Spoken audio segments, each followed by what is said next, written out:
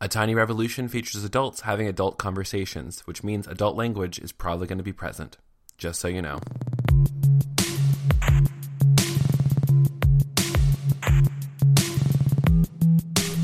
From the Bedlam Podcast Network, this is A Tiny Revolution, celebrating our everyday victories while telling the stories and having the conversations that actually matter. My name is Kevin Garcia, and thank you so much for joining me for another week and another conversation.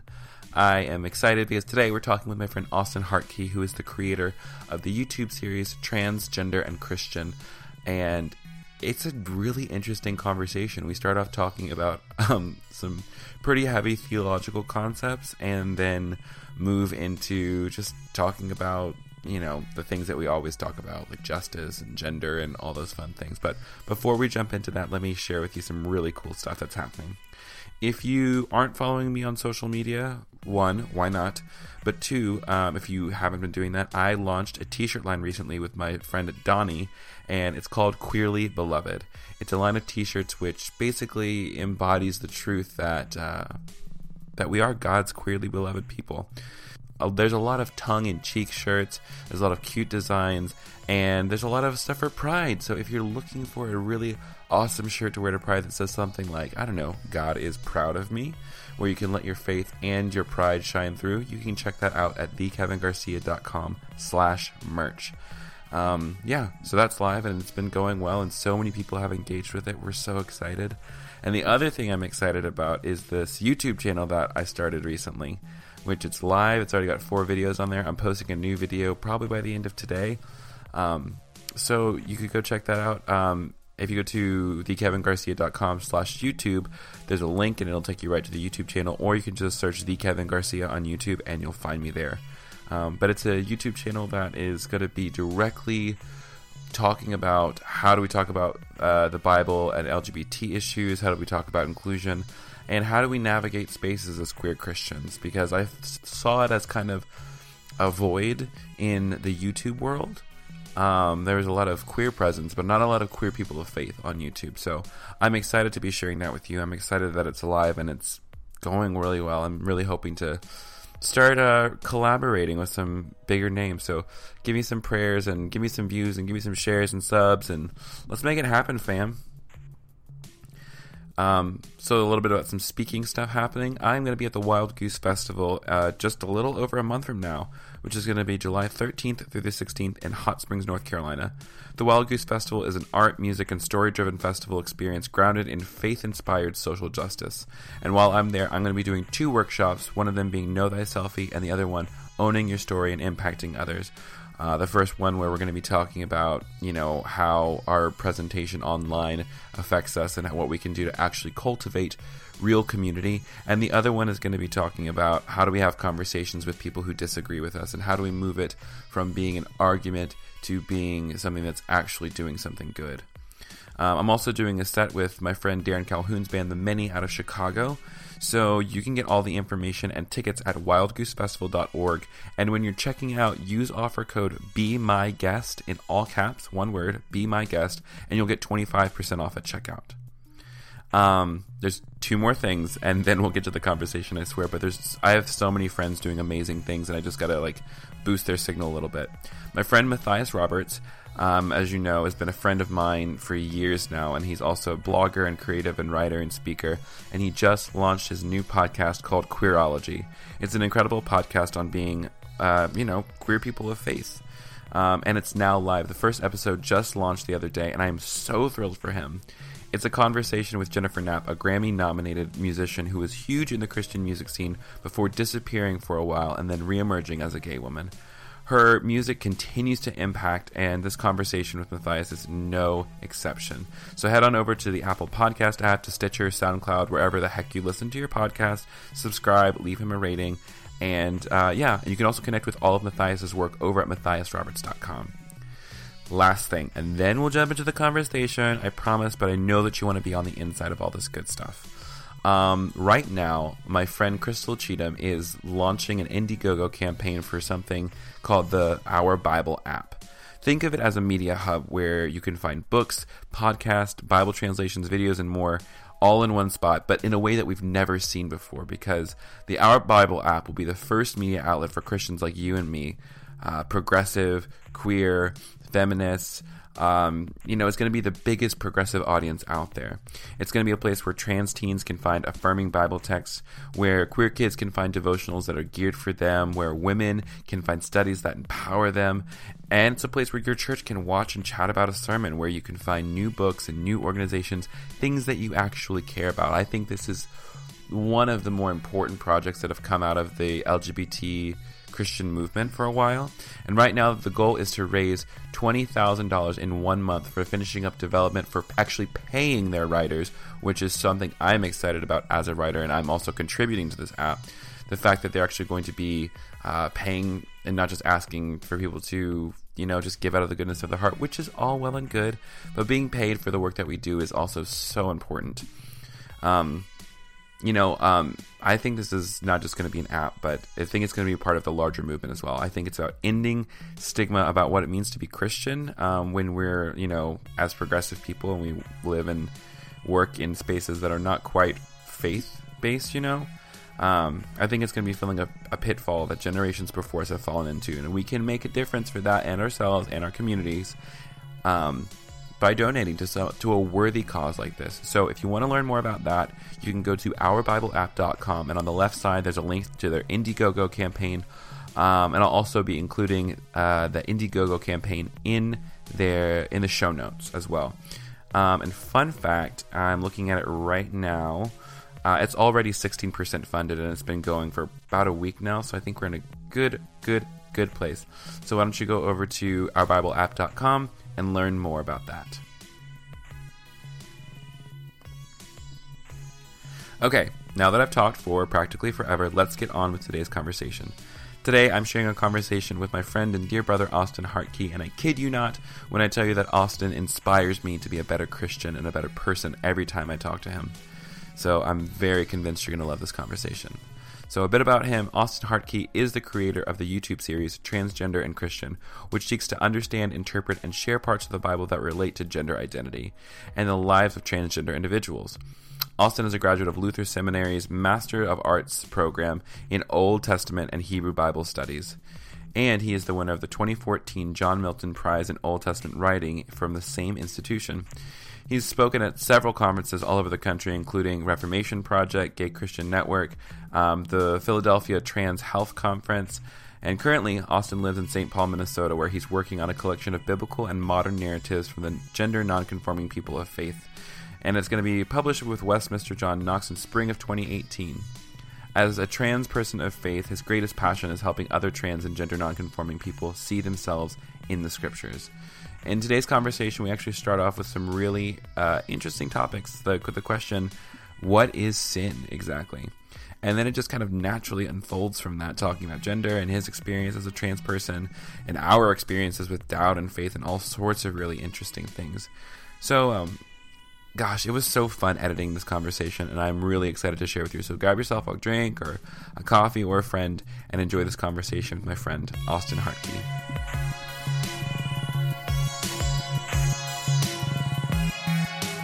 So here's the introduction to this whole subject that I've been thinking about, and that is that I am reading The Cost of Discipleship by Dietrich Bonhoeffer because this is a good time to read that book, because it is all about what Christians are called to do in the name of being followers of Christ.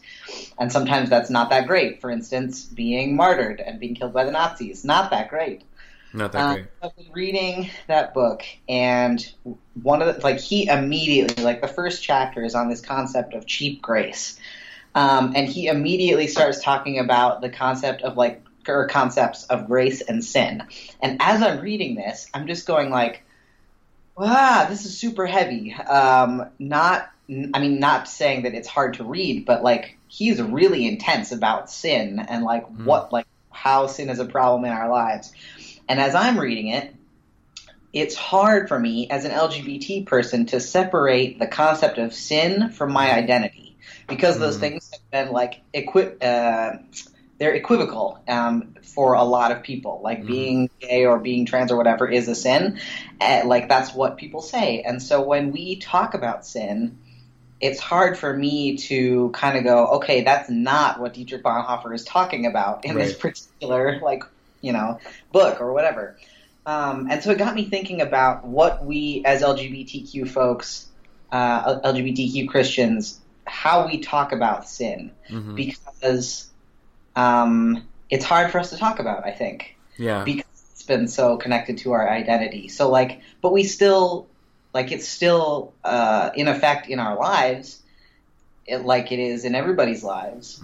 So we can't ignore it. So anyways, that's kind of where this is all coming from. And I just thought it'd be good to have a conversation about it. It's something I've thought about a lot too. What do you think? How does one even define sin? That is such a good question. And I think the thing that I have come to understand about, especially like progressive Christian circles, especially progressive Christian circles that are involved in doing theology around race, have taken... All right, let me go back a minute. So in James Cone's book, God of the Oppressed, he makes this connection where he says that white Christians in general, or white Christianity in the past, has been very much focused on people's individual sins, like my sin, your sin, things that I do, things that you do, whereas the black church has historically been more concerned with the sins of community as a whole and systematic sin. And so seeing sin as something that's big and affects us all, but can maybe have more to do with systems and communities than it has to do with saying you're sinful or I'm sinful or something like that. He kind of makes that distinction. And I think that progressive circles, especially ones who are reading theology like Cone's, have that same thing where progressive Christians are much more likely to be yes, the sin of racism, the sin of maybe even homophobia, sins that are large systematic things or have to do with our culture, those things we can point at easily. But progressive Christians have a much harder time talking about what is personal sin? What is how do we talk about that and what does that mean? And so now that I have kind of recognized that, it's forced me to ask that question, what do I think personal sin is?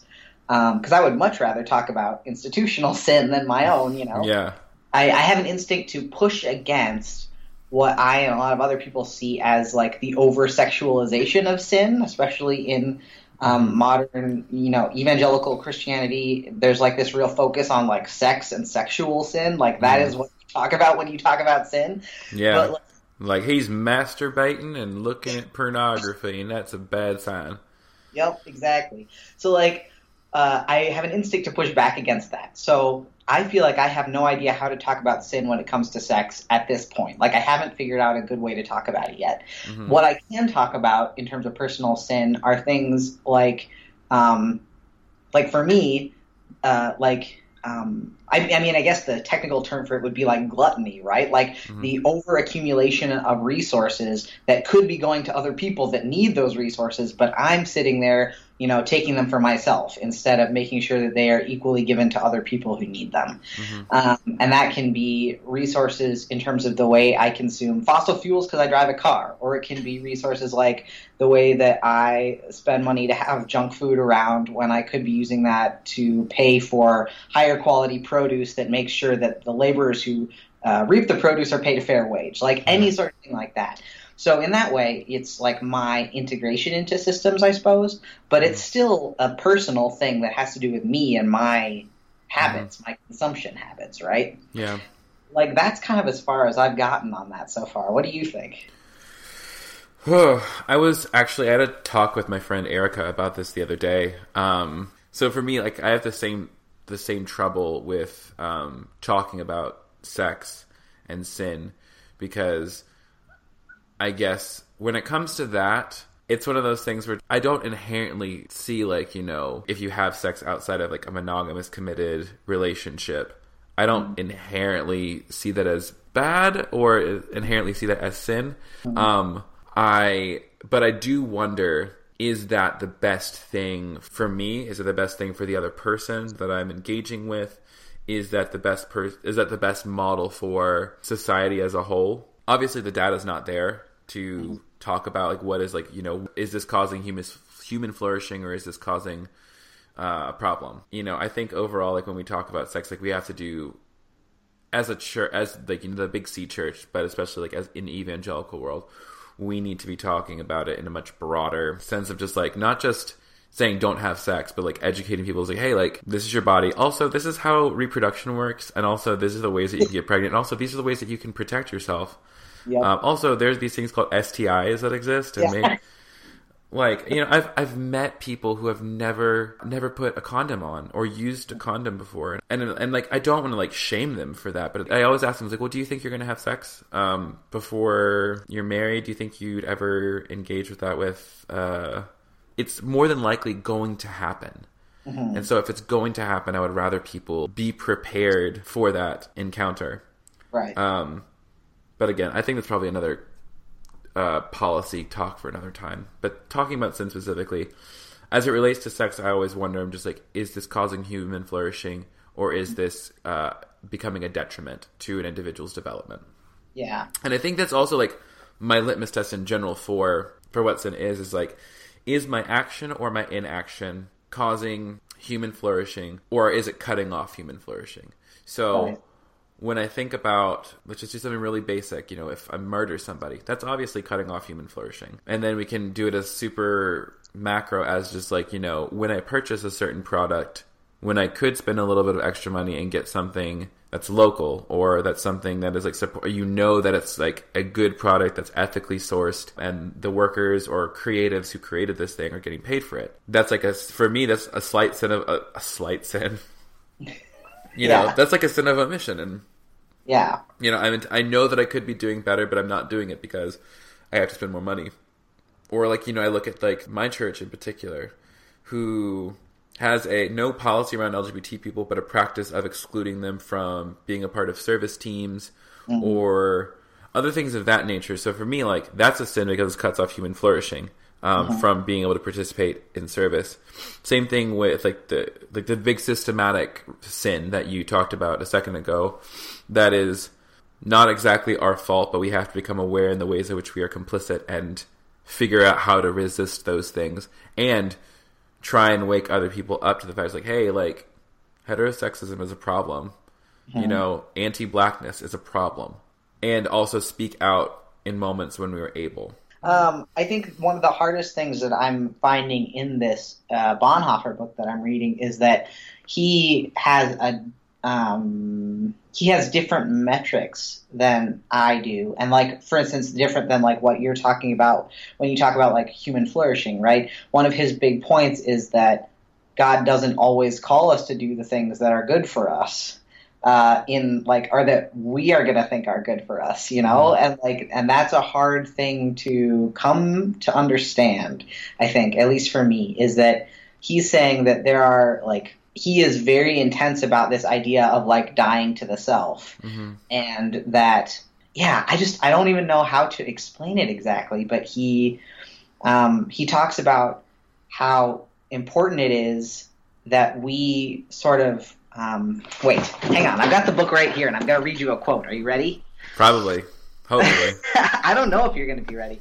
No, but he has this chapter called The Call to Discipleship, where he says, only he who believes is obedient, and only he who is obedient believes.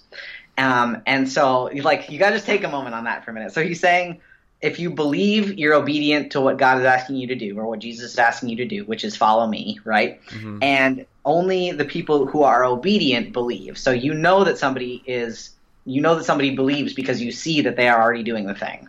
Right. So he essentially is kind of saying, like, these two things go together. You start, like, if you feel like you don't really believe, try acting first. It's kind of like fake it till you make it. Like, act first, and then the belief sort of comes afterward. But in the same way, if you are obedient, or if you believe, then obedience must follow. Mm-hmm.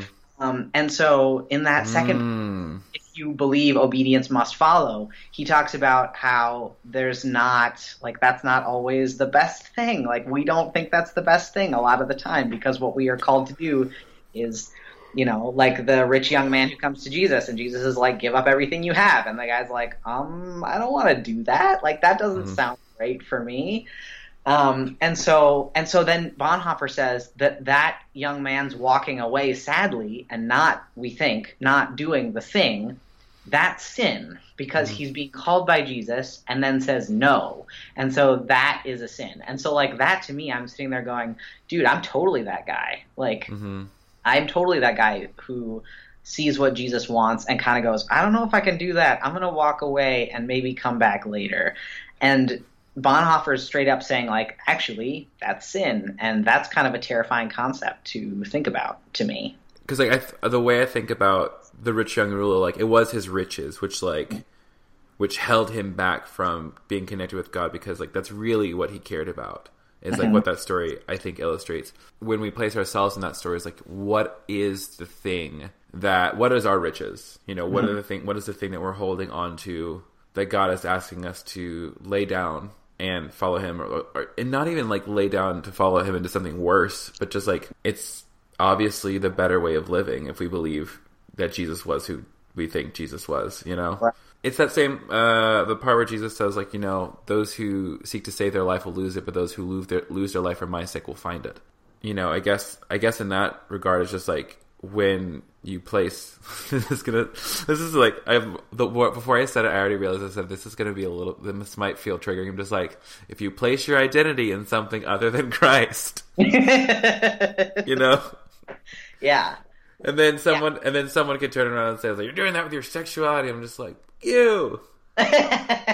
Yeah, that's actually, so you know about all the trans Christian videos I make. Of course. But one of the videos that I made a while ago was in response to somebody saying that. They were essentially like, you're calling yourself a transgender Christian, and you are like, look, you are essentially putting your trans identity before your Christian identity, even in the way you say it. And first of all, I was like, okay, well, first of all, we have to like explain how English works, because transgender is a description, right? So transgender is a description. Christian can be a description, but it can also be a noun. So we have to put the adjective before the noun. That's how English works. Wow. But I understand what you're saying. And my response to that was that when people say that your Christian identity is your first identity or your only identity or whatever, that's often directed toward people who talk about Christian identity from any perspective other than white male Christianity, like Black Christianity or Asian Christianity, or like, you know, anything like that gives a descriptor to where you're coming from. That just means that you're not a straight white dude, because we assume that being a straight white male is the default setting for human beings. Yeah. And other than that is like taking away from Christianity. But like, we have to notice that the Christianity, just like straight up the word Christianity, has for so long been straight white dude Christianity. We just haven't called it that. So, I mean, if we say our identity is Christian first, that's fine. That's good. That's what we should have. But we can't pretend that we're not all coming from some kind of perspective.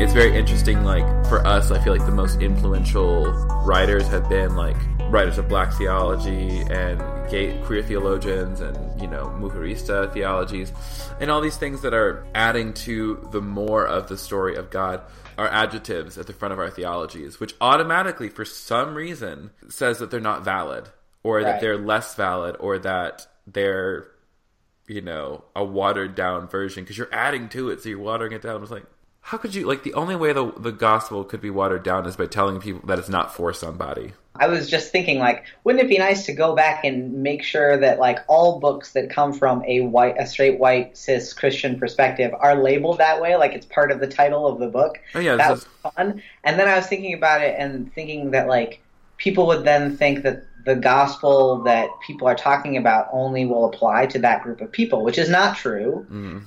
But I think you have to admit the bias of the author or the experience of the author, and not just assume that this author has a completely unbiased, completely objective view of things. Objectivity is the biggest lie. Thinking that you're an objective observer is foolish, to say the least. It's kind of a myth. There really isn't such a thing. Yeah, even like the people who wrote the Bible, I think, like, they had their own moments, like they had their own cultural understandings of the world, like, physical understandings of the world, cultural understandings of how people lived and moved in that world, which informed like how they saw God and like the tiny glimpses that they could. Same thing with us. Like, we do the same thing where, like, we think the tiny glimpse that we can see of God, like, we think that we understand who God is and what God is doing. And granted, like, like, I feel like there's, like, some universal concepts, like, a lot of us can get behind, like, love, charity, equality, justice. Because I think that's, like, one central theme that you can see, especially Old Testament. My friend Darren was writing a paper, and he said that he came up with this really great point. He said, like, if anything that Old Testament can teach us, and, the story of Israel can teach us, is that religion forms itself, screws up, and then reforms and keeps going. I think that's where we're at in this point in history. And anytime there's, like, a refusal to reform, like, there's problem. Like, there's strife, there's people, like, infighting with one another. And I'm like, wow, here we are again, 500 years later.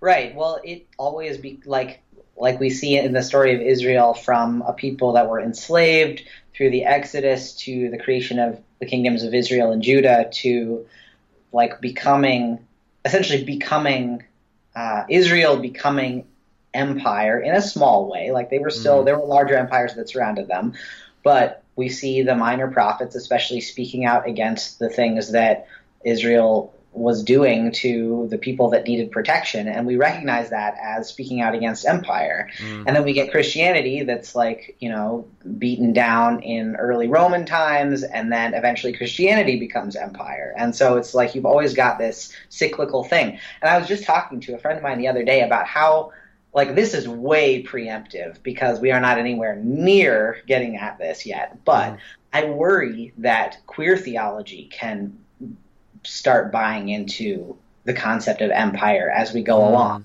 Like, right now, we are nowhere near that. So it's way early to be thinking about this, but I think it's something we need to keep in mind, that it's so easy for people who believe themselves to be the underdog to continue believing that they are the underdog, even when they're in power. Yes, because that's exactly what we're seeing now with white Christianity and just like current political climate. People who think that they're being oppressed. Hashtag white genocide. Exactly. So, like, I worry, I think we need to keep that in mind as people doing queer theology, that is something that happens to a lot of groups. And so we, as queer theologians, as we keep that in mind, we have to remember that, 10, 20, 30, 40, 50 years from now, we have to continually be taking stock and going, are we still oppressed? Are we still experiencing these marginalizations? And if we are, okay, we still have to write from that perspective or speak from that perspective. But if at some point we realize, no, there are a lot of people that need our help, and now we are the ones in power, we have to be ready to drop that sort of pretense. And so I want us to be aware of that, because it's so easy to hang on to this, like, we are the victim mentality, even when we're not anymore. Yeah. And it's so hard to, like, think 50 years down the line, because, like, by that time, our children are going to be the ones who are starting to, like, come up and, start saying a new thing that we're probably going to be like, that sounds a little radical to me. Right. I hope I'm not that way. I hope that I keep a decent I think all people are that way when they get older. I don't want to be that way. I want to be, like, as hippy-dippy as I am now. Sidebar from the things that we were just talking about. Tell me what your sidebar was. So, my spiritual director, he's a pastor over pastoral care at my church. And I didn't go into our initial meetings wanting him to be my spiritual director, because I didn't really trust him, because I don't trust anybody. Fair. But I was like, you know what? He seems like someone who's wise enough and nuanced enough and has enough life experience on me to be someone who, and a safe person that I can bring all of my crap to. So, like, the other day, for example, at our meeting, I'm just like, he's like, so what do you want to talk about? I'm just like, I sometimes doubt the divinity of Christ. And he's like, okay. And I'm like, okay. So that's what I want to jump on, because there's another bit in this Bonhoeffer book that I want to read, because it makes me so nervous, and that makes me think it's worth talking about. Yeah, let's talk about doubt. Yeah, so doubt. So I oftentimes, like, basically forever, like, I can't remember a time when I didn't think, I really don't know about this whole Trinity thing. Like, I just don't know. Like, the concept of the Trinity bothers me because the concept as it exists in Christianity is never found, to my knowledge, in Scripture. It's something that we kind of understood about Scripture later on. Like, we acknowledge that God exists in Scripture. We acknowledge Jesus exists in Scripture. We acknowledge the Holy Spirit exists in Scripture. But the doctrine of the Trinity is something that we had to kind of create, like Council of Nicaea stage, to explain what we were seeing in the Bible. And that's always bothered me a little bit, and I'm always just a little bit like, I don't know how I feel about this Trinity thing. And I know that it is, like, foundational to some people's faith, the idea of, like, God as a relational being, and I totally think God is a relational being. I just have a really hard time wrapping my mind around the idea of the Trinity. So that's, like, a place where my doubt plays in, right? And there are lots of times in my life where I have had moments of, I mean, like, even in parts of my life where I have thought, like, yeah, actually, my, what you talk about in evangelical circles is, like, my faith life or, like, my prayer life or whatever, like, feeling real strong right now. But even in those times in my life, there have been moments of doubt. And so I want to read you this bit from Cost of Discipleship about doubt and belief, because it threw me for a loop in not necessarily a good way. Oh, no. Yeah. So we were talking earlier about how Bonhoeffer thinks that that obedience and belief are tied together, right? So, like, if you believe, you are obedient, and if you are obedient, that means that you believe. So he says, are you worried because you find it hard to believe? No one should be surprised at the difficulty of faith. If there is some part of a person's life where he is consciously resisting or disobeying the commandment of Jesus, is there some part of your life which you are refusing to surrender at Jesus' behest, some sinful passion or some animosity, some hope, perhaps your ambition or your reason? If so, you must not be surprised that you have not received the Holy Spirit and that prayer is difficult, or that your request for faith remains unanswered. Go rather and reconcile with your brother, renounce the sin which holds you fast, and you will recover your faith. And that threw me. Oh. Because the idea that you're like, are you having a hard time believing in something? It's probably because you're sinning. You just have to figure out what it is you're doing wrong. And that was like, like, that threw me into sort of a crisis of, like, well, shit, am I doing something wrong? And then, of course, as an LGBT person, that immediately made me doubt everything about, like, my identity and how that interacts with my faith, right? Because as an LGBT person, that's where my mind immediately goes when I think about the concept of sin, because that's what everybody tells me sin is. But what if that's not it? Like, what if, like, I don't know. That just, the whole thing threw me. And so the concept of, like, belief as a consequence of obedience, and if you don't have belief, then does that mean you're disobedient somehow? Like, what? I don't know how to understand that. That's the big cosmic conundrum, it feels like to me. I guess that's why they call it divine mysteries, where things are both and, not either or. It's like like a secular humanist, for example, who is super charitable, kind, their life looks more like a Christian life than some other Christians, possibly. And it's almost just like, I look at them, I'm just like, like, you're already living, like, a Christian life, right? And I've never said that to them. But I was like, no, like, you're practicing charity, hospitality, you're taking care of your friends, you're taking care of your family, you're practicing love and acceptance for people. And so it's one of those things where it's like, that person who doesn't profess Christ is a better Christian than some Christians I know. And what do I do with that? Yeah. Or someone like Gandhi, for example, who he himself, liked Jesus but hated Christians because right. Understandable. Oh yeah, completely understandable. So he's already practicing the way of Christ despite not having the label of Christian on him. So sometimes I wonder about that sentiment of belief and obedience that you were just saying, because like sometimes I think I'm just like, some people believe more than we do and they don't even know it. Or like some people are obedient without the belief that we have. Like they believe in different things. Like, yeah. Like I think I can see what you're saying in terms of how those things may not necessarily connect for some people. Like there are lots of Christians who believe really strongly but don't actually act on any of those beliefs. And there are people who do really, really good things and act like within those parameters of like obedience to what the Bible essentially says, but may not believe in, God or Jesus or something like that. So in that case, those things aren't connected. Yeah. I wonder if those things have to be connected for Christians. Like, should be. Yeah. And so I don't know. And so the second quote you just read about if you're having doubt, it's probably because you're sinning. And like, I'm not to like shit on Dietrich Bonhoeffer, but just I don't know if I don't know if I buy that. Yeah, that was what bothered me when I read it, is because at first I was like, I don't know if I buy that, and then I was like, if by not buying that, am I? Is he right? Is he right? Is he right because I'm not buying it? A whole quote about doubt being the fruit of sin. Yeah. And then us saying that, but so basically we're like proving his point in a way, but also just like in a way we're not. That's confusing.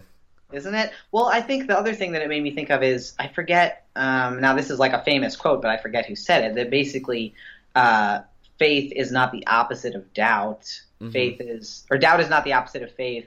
Certainty is the opposite of faith. Yeah. So in that way, like, you have to have some sense of doubt in order to be a person who really believes, because without the option to doubt, can't really have faith, in the same way that without the option to do something bad, you can't do something good. Like, if doing something good is your only option, you don't have any free will. You know what I mean? Yeah, and therefore you don't have any autonomy, therefore you can't choose anything, and if you can't choose anything, you can't choose God.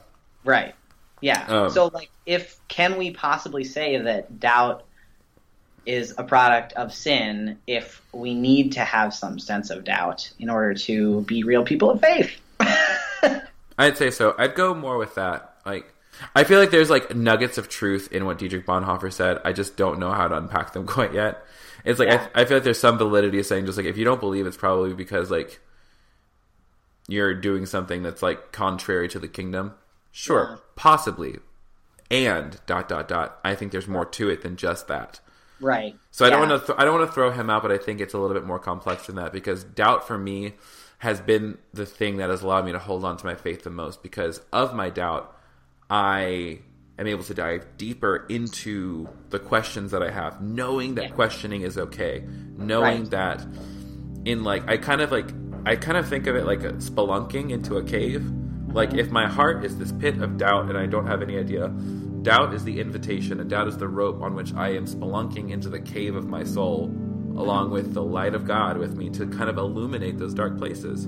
To say, God, where is your truth really? God, where is your heart really? God, what, like, this one question I have about your existence, about the Trinity, about the divinity of Christ, about the nature of the universe, all these different questions I have, I am only able to access those if I'm able to say, I really don't know how this thing works. Right. And I'm unsure. So I'm going to take the time and initiative to do that. Because so many people, I think, are not willing to entertain those things. Like, they look at doubt as this very strict, bad thing of just because we equate disbelief with sin.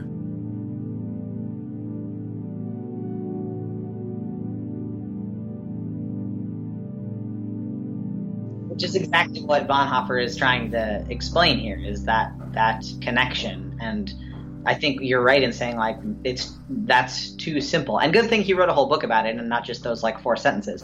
But like, I think you're right in saying that seems like too simplistic a view. And I suppose part of that could be the fact that he originally wrote in German and this is an English translation. So in some ways we have an interesting connection to the Bible there, and like translation matters. Maybe he didn't actually mean doubt in the way that we think of doubt in English. Who knows? Who knows? Because what does Cheryl B. Anderson say? Whenever you assign language to something, you also assign value to it as well. Yep. True story. That was like revelatory when she said that. I was just talking about that idea of words and meaning with a friend of mine who identifies as non-binary, and I was talking with them about how I was like, can you explain what it's like to be like as non-binary, to be in the middle of like two genders?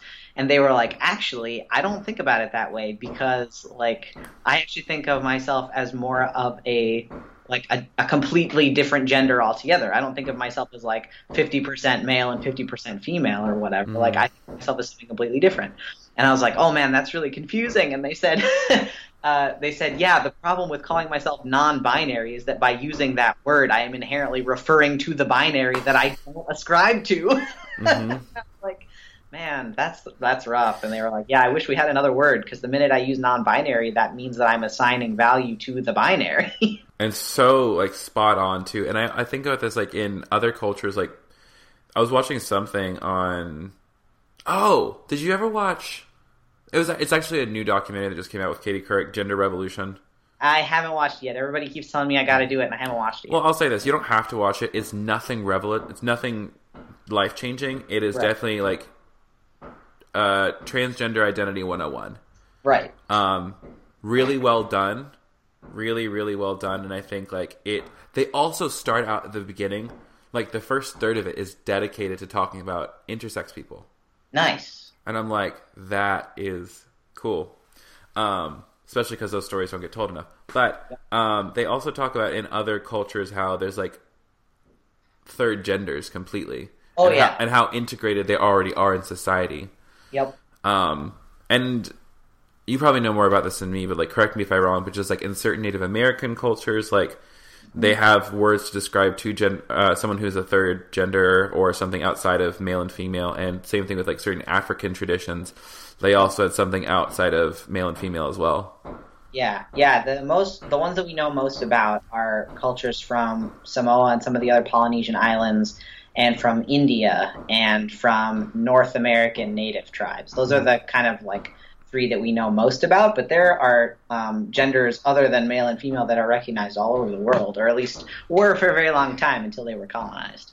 That's so interesting. And even there was, I think, like a Jewish scholar who said in certain Hebrew writings, like they referred to like 6 different genders. Yeah, in the Talmud, they refer to 6 different genders, and it's really interesting because it's like people that are assigned female at birth, but then have these things that happen when they grow older, and people that are assigned male at birth and have these things happen when they grow older. Like, there are all of these different things, and they're all recognized, and they all have, like, Jewish law is really big on having a, like, law and designation for everything so that everybody knows kind of where their place in the culture is.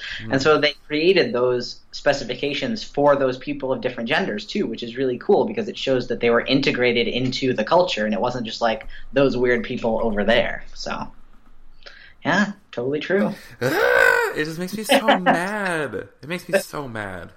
Yep. That, like, we live in such, like, a very boring world. I know, right? We just keep trying to make everybody be one thing or another thing, and there's like a whole alphabet out there between male and female. I have my friend who works with me, and he's a trans guy, and we were talking about just like how, with gender being a construct, like just like how complex that idea in and of itself, like gender is a construct. So technically, even though it's something that like we kind of like came up with a device to describe this very complex thing that we really can't grasp, it's still very real for people. And I'm sure like you can like feel that way. It's like identifying very much with your maleness. Mm-hmm. Even though like gender's a construct, it's like this is still like the best way to describe you. Right. That's one of the most fascinating things talking to other trans folks. Like, I've been doing all these interviews for the book that I'm writing, and it's so great because I get to talk with all these other trans people about like their experiences of being trans. And I was asking somebody the other day, like, how do you hold those two things in tension? Because on the one hand, you're like, gender's a construct, and we shouldn't like those constructs are in some ways arbitrary. But on the other hand, I feel very strongly that I am part of this group of people. So like, how do you hold those things together? And we were talking about a perfect example being both of us had this experience of being invited to our men's Bible study group at church. And on the one hand, my first instinct was like, that's so exciting. I feel so included. I feel so affirmed as like a male person, and you're like inviting me into this club. And then my immediate second instinct was, why the heck do we have gender segregated Bible studies at all? Like, this is dumb. And like, obviously there are some reasons why churches do that. Some women feel most comfortable talking about things that are very hard to talk about with only other women, and same thing for men. And so like, obviously there are reasons why we feel more comfortable around people that hold the same gender identity we do. But still, it's like something that I think more churches should ask about, like, why do we have sex or gender segregated ministry? Is it really necessary? Is it something that is helping us, or is it something that is, creating possibly more or less helpful spaces in our community? I don't know. So yeah, there's that tension there of like, yay, I feel so included, but also this whole system is dumb. The struggle. The struggle of being a critical mind. Or I can't remember, I said this in a teaching one time. It's like, it's hard being a prophetic person living in the present. Yeah, I think that's always been true. At least we're not called to wander around naked. Like, I'd be so uncomfortable. Especially because it's so cold outside. It's true. Walk around naked, get married, have a lot of kids, eat scrolls, all those great things. Yeah, all those things that I've ever wanted to do. Didn't one of them, like, wouldn't one of the prophets, like, set their shit on fire? Gosh, who was that? Was that... I was going to say that's Habakkuk, but I don't think that's him. I think it's one of the other minor ones. It might have been Jeremiah, though, because he did a lot of really funny things like that. I forget. I feel bad. Apologies to all my seminary professors.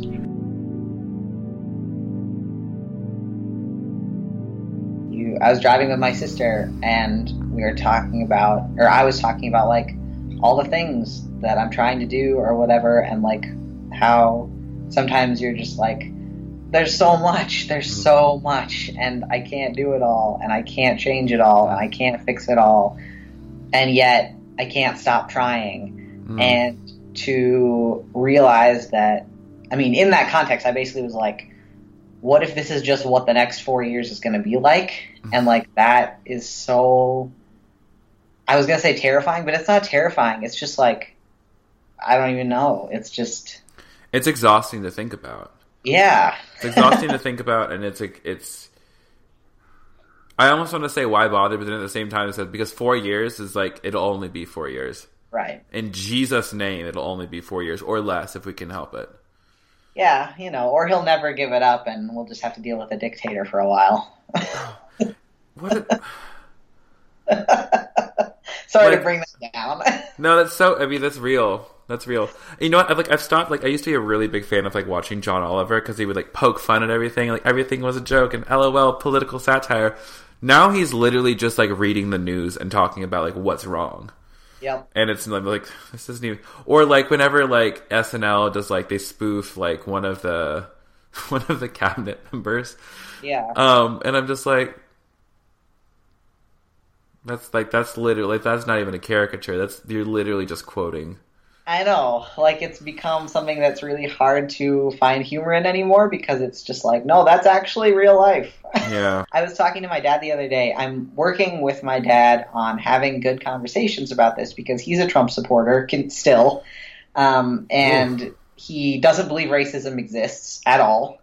And, like, a lot of other things. And so I am in this process of trying to have, like, meaningful conversations with him about it. Mm-hmm. And it's so hard. And I was thinking the other day that I want to just start, like, a Twitter thread on, like, this is how I'm going about it, and what I'm finding works and what I'm finding doesn't work. Because, like, I can't find a good guide to, like, talking with people who you have almost nothing in common with. Mm-hmm. Yeah, Mike Maharg was talking about that too on Twitter the other day, about him listening to Trump supporters from across the South and Midwest.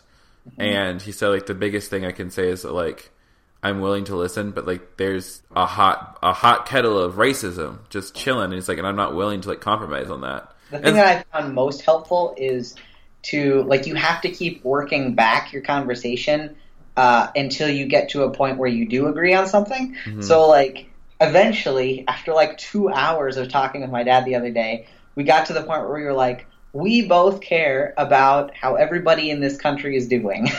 Like, we both care that people have good lives. How we think we should go about making sure that happens is completely different. But at least we know we're coming at it from the same, or we have the same value behind it. And, like, that was the closest we could get to agreeing on something. And even when you say that, just like, we have the same value, I'm just like, do you though? I know. Because, like, my whole thing was, like, if you I basically went into the conversation saying, Dad, I know you're not a bad person. I know that you don't, like, hate people, and I know that you don't want people to die and have terrible lives. Knowing that, how can you possibly support all of this? And so that was kind of how I went into it, just like trying to be curious about how those things could both be true. And when we talked about it more, it became very clear that, like, no, he really does care about people. He just has this, he's just stuck with this, like, Reaganomics, trickle-down economics thing where he thinks that, like, economics are the root of all problems, and if only we can get the wealth to, like, the wealthiest people more wealthy, and then it'll all trickle down, and rising tide lifts all boats, and then everybody will be fine. And I'm like, but if economics isn't the problem, then what do we do? And, like, that was kind of where we came to an impasse, because he thinks economics is the root of all the problems, and I don't. But at least we could come to the point where it was like, now I understand that it's not that you hate people, it's just that you think that economics will fix everything. I've experienced similar things with my family as well. I think it's also very interesting, like, because, like, is your dad cool with, obviously, your identity as a trans man? Oh, wow. Yeah, it's like, that was actually the sweetest thing in the whole conversation, is when I was talking about, like, because I eventually got biblical and was just like, if the Bible tells us to do all these things about, like, taking in the foreigner and making sure that they aren't treated as if they're an outsider, like, then what do we do with all this stuff? And he was like, actually, because he used to be part of, I don't know if you know the Lutheran Church Missouri Synod.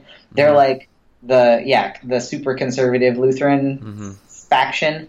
And he used to be part of that church, and he switched and started going to an ELCA church, which is the denomination I am, which are LGBT affirming and generally much more progressive. And he was like, I switched churches because of you. Like, I couldn't go to a church that told me that you were bad, even though I have, like, a lot of things that I'm still working through about it. I didn't want to be, like, I couldn't go to a church that told me that my kid was bad. And I was like, okay, that gives me a lot of feelings. And it makes me hopeful for, like, a future in which, if he starts to meet other people that are being directly affected by these policies, then that will change his mind too. Like, he changed his mind on this thing because he knows me.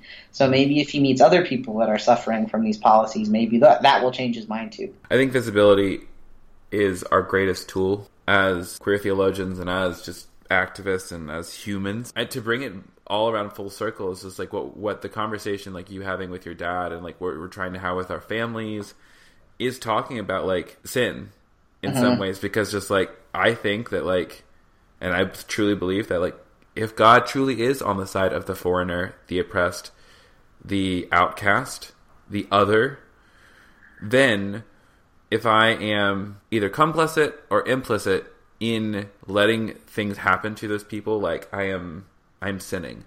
You know, I am cutting off human flourishing.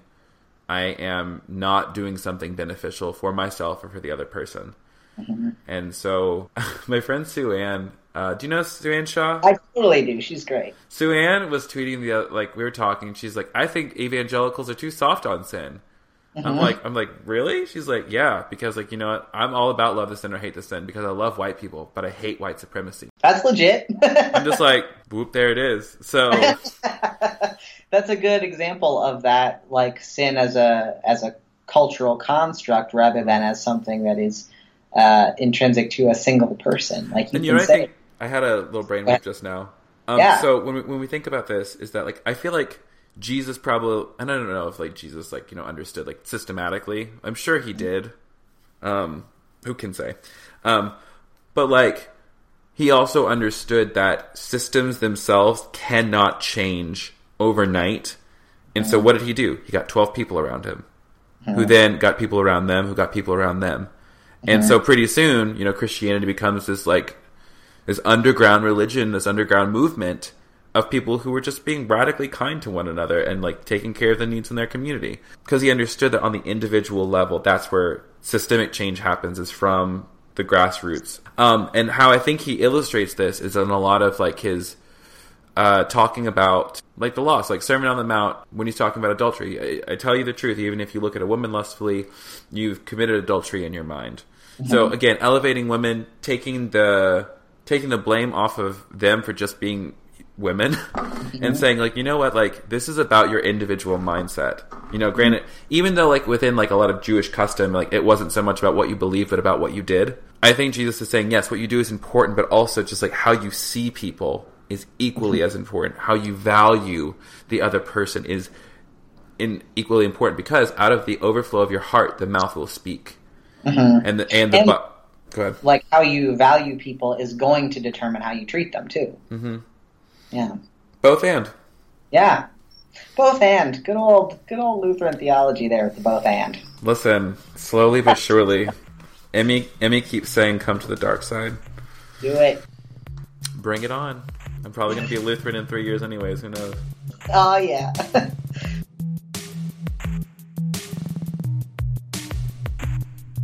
That was a conversation with my friend Austen Hartke. You can connect with Austen's YouTube channel at youtube.com/AustenLionheart, and that's Austen spelled Austen, like Jane Austen, and not like the city of Austin. Austen can be found at the same Instagram and Twitter, and you can connect with all of his work over at austenhartke.com.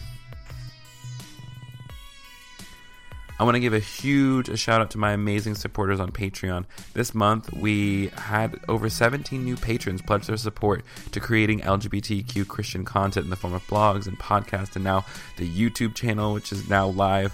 And I'm so overwhelmed by the sense of gratitude that there's people who actually believe that this work is important, that this work can save lives.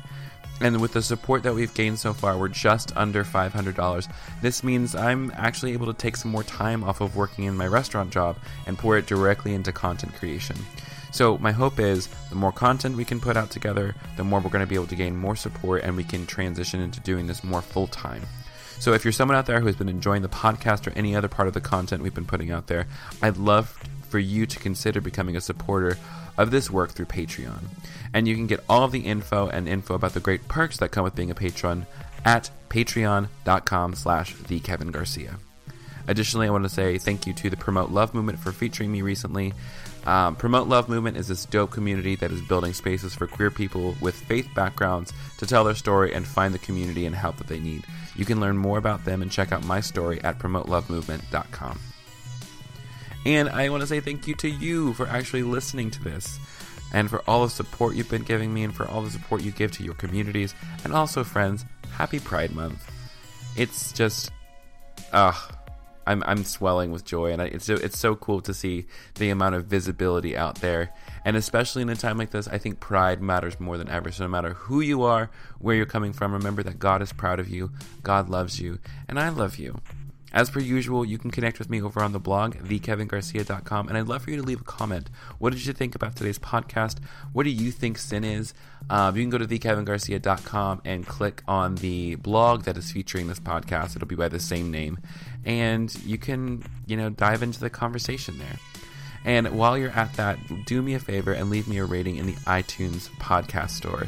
It does a lot for helping with visibility and getting this podcast connected with other people who actually need it. So once again, thank you so much for listening. My name is Kevin Garcia. This has been another episode of A Tiny Revolution, and I cannot wait to share another one with you very soon. Talk to you later. Bye. Mwah.